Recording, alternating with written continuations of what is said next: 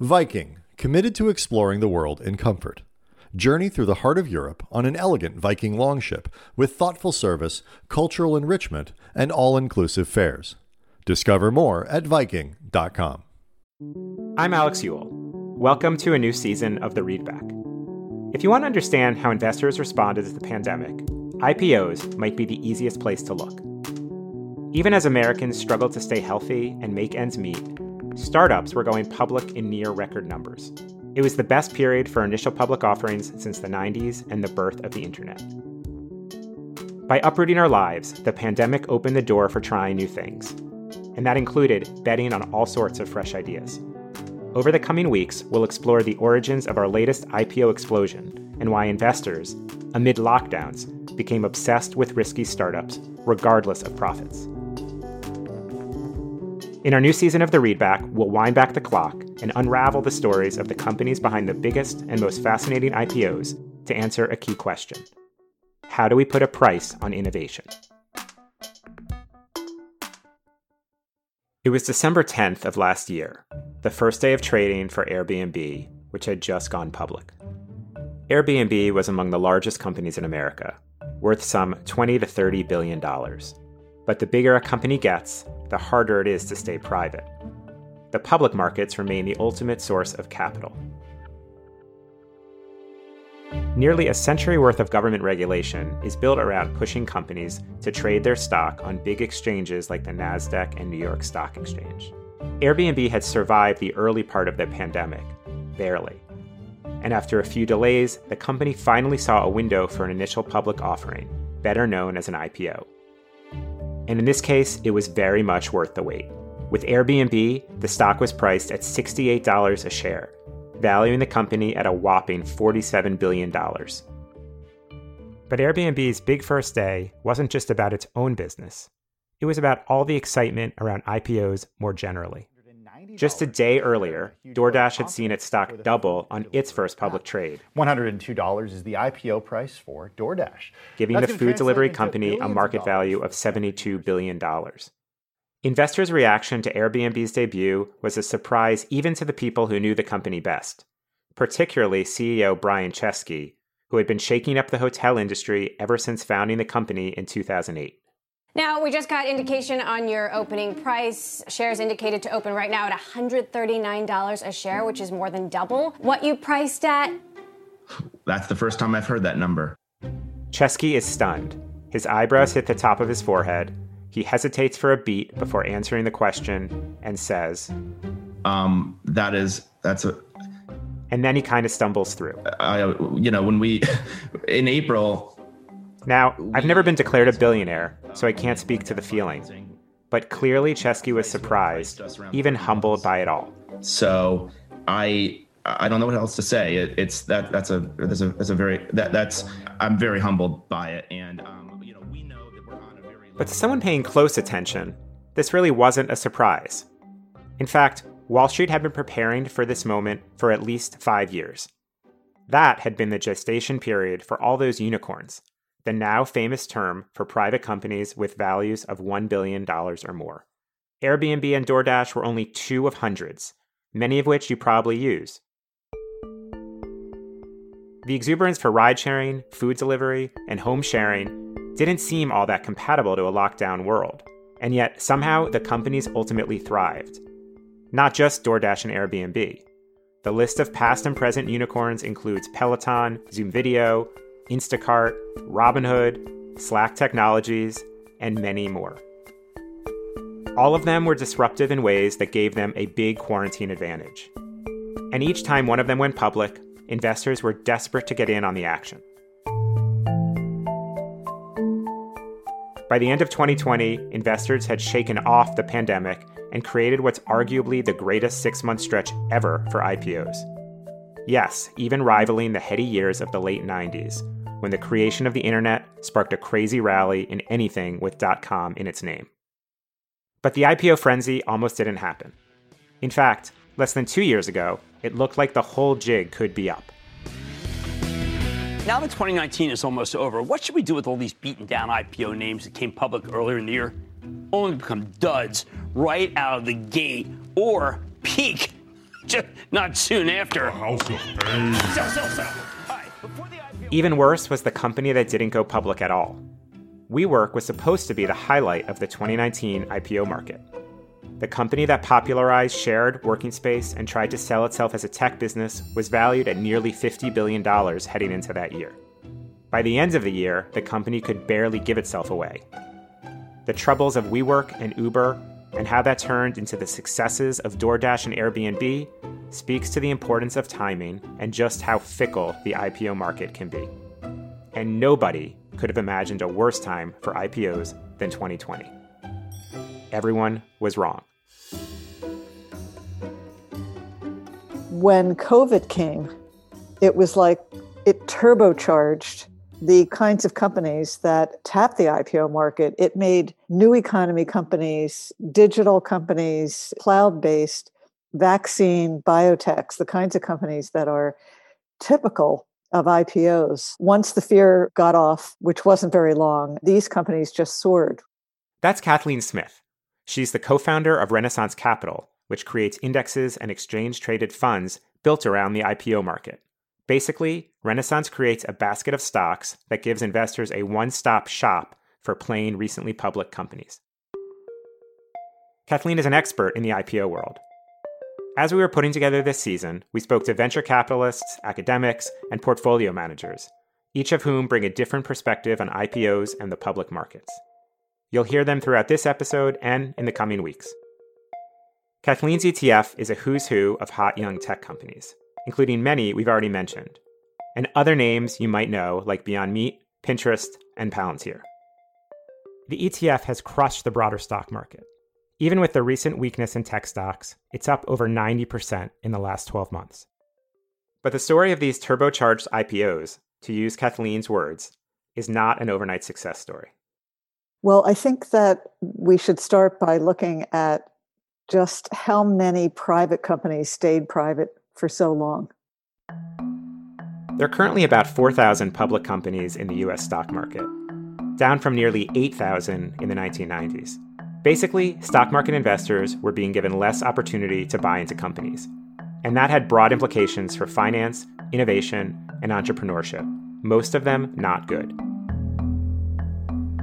I think that was the first sort of siren call about how unusual the markets had become, because we had never seen such a backlog of companies that chose to remain private, and I think that comes out of the Jobs Act. The Jobs Act, or its full title, the Jumpstart Our Business Startups Act. Congress loves a good acronym, and it's hard to vote against anything with jobs in its name. The wide-reaching 2012 law comes up all the time when talking to people about the evolution of IPOs. A decade ago, as private markets were going crazy, lawmakers suddenly began thinking about what it meant for their constituents, whose retirement accounts were now built around access to public markets and a healthy pipeline of investment opportunities. The fear was venture capitalists and private dollars had begun to corner that market, and that was becoming a political problem. Companies were going public later. And there was this view that public markets were kind of broken and that the rise of the unicorn was bad. That's Henry Ellenbogen, a longtime portfolio manager for mutual fund giant T. Rowe Price, who now runs his own shop called Durable Capital. Henry owned both private and public company stock in his T. Rowe mutual fund, which gave him a unique perspective on IPOs. And it made him the ideal candidate to serve on a task force set up by the Obama administration to advise Congress on the Jobs Act. I actually served on that, and there was a bunch of recommendations made. Those recommendations included favorable tax treatment for IPO investors, better information from companies leading up to their IPOs, and a quicker on-ramp for small companies to go public. Remember, all of this came in the context of lingering fallout from the 2008 financial crisis and housing bust. The economic rebound was slower than most had hoped. A decline in IPOs had somehow become symbolic of America's waning financial prowess. One thing that's nice about IPOs is they're eminently trackable. Some of the best data comes from Jay Ritter, a University of Florida business professor who spent years tracking every single angle of the IPO market. During the 1990s, there were an average of 400 IPOs every year, according to Ritter's data. the number started falling after the dot-com bubble burst in 2000. By 2008, it was just 21. Normally, when you have a crisis, risk capital flees the game. That's Aswath Damodaran, who teaches corporate finance at NYU's Stern School of Business and is known fondly as the Dean of Valuation. When he says risk capital, he means money dedicated to riskier investments, including the volatile world of IPOs. People stop investing in IPOs. Generally, all the things that risk capital goes to dry up, which means in a crisis, young companies, risky companies are in serious danger. So it's no surprise that IPOs went away during the Great Recession. But when they barely returned after the crisis, Washington lawmakers decided they had to step in. Thank you. And on April 5th, 2012, they did. Please have a seat. Good afternoon. One of the great things about America is that we are a nation of doers. Not just talkers, but doers. We think big. We take risks. This is a country that... President Obama stood in the Rose Garden, surrounded by a crowd of people like AOL's founder Steve Case and House Majority Leader Eric Cantor to announce the new bipartisan law. Here's what's going to happen because of this bill. For business owners who want to take their companies to the next level, this bill will make it easier for you to go public.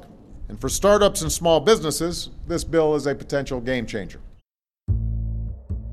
The Jobs Act was a game changer, but not in the way everyone imagined. While the act was intended to ease the on-ramp to going public, for those big unicorns, it actually offered a cloak of secrecy, meaning the ability to file confidential paperwork with the SEC and the ability to take on more private investors before ever going public. Back in 2012, Facebook, which we'll come back to in detail this season, had been forced to go public before it wanted to. At the time, the law limited the number of investors a private company could have to just 500. Once you hit that threshold, an IPO is all but required. With the Jobs Act, the number went to 2,000 investors, and companies took advantage, pulling in more cash from private investors and doing everything possible to put off an IPO. In 1999, the average age for a tech company going public was 5. A decade later, it was more than 10. For traditional IPOs, the Jobs Act did the very opposite of what it was supposed to do. In the end, the Jobs Act actually prevented companies from going public. The river of private money just kept flowing, helping startups get bigger and bigger. That's how Uber and Airbnb reached multi-billion-dollar valuations well before their IPOs. But eventually, the dam was bound to break. And that's what happened around the summer of 2020. Here's Kathleen Smith again. Anyone who follows the IPO market knows that when prices are down, when the market's correct, when they drop, when we go through any bad times, the IPO window closes really fast. So we saw the IPO window close with that drop around COVID, but it opened up very fast because the returns just shot up. So we started to see the volume pick up. And then the latter half of 2020 has become a record of IPO issuance that we haven't seen anything like it, I think, in the history of the IPO market.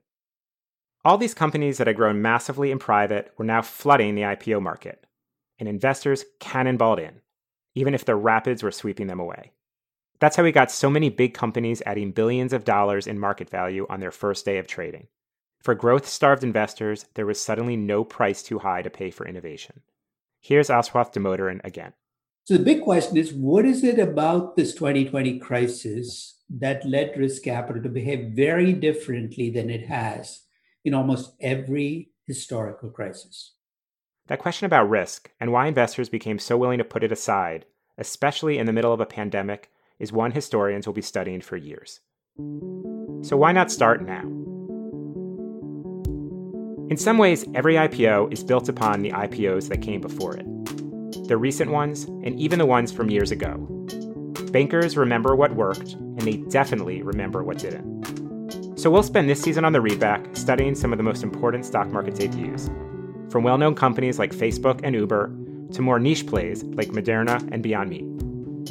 The thing about IPOs is they begin well before that first day of trading. There's months and sometimes years of preparation. We'll take you through the making of the IPO, from the paperwork to the pricing to the party, and why no one ever seems happy with the process. What you're going to see coming out of 2020 is perhaps a change in the IPO process. And that's why I know some people are saying this is a sign of a bubble. That's one way to read it, but another is it's a sign that the IPO process is broken, and it is deeply broken. For now, IPOs aren't going away, and there's still a whole lot we can learn from them.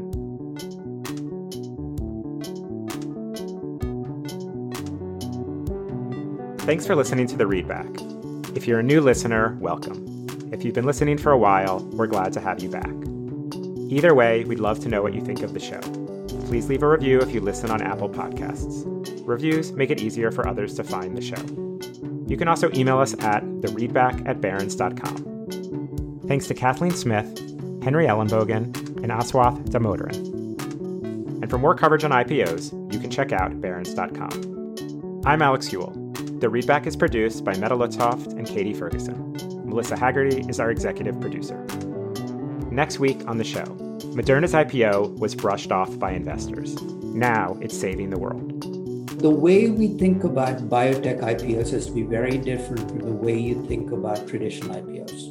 And I even had some fairly smart, investors and actually personal friends who thought that it might be like a Theranos. You got to remember that until a couple of months ago, no mRNA-based drug had ever been put into phase 3 trials, never mind approved. We'll be back next week. This message comes from Viking, committed to exploring the world in comfort.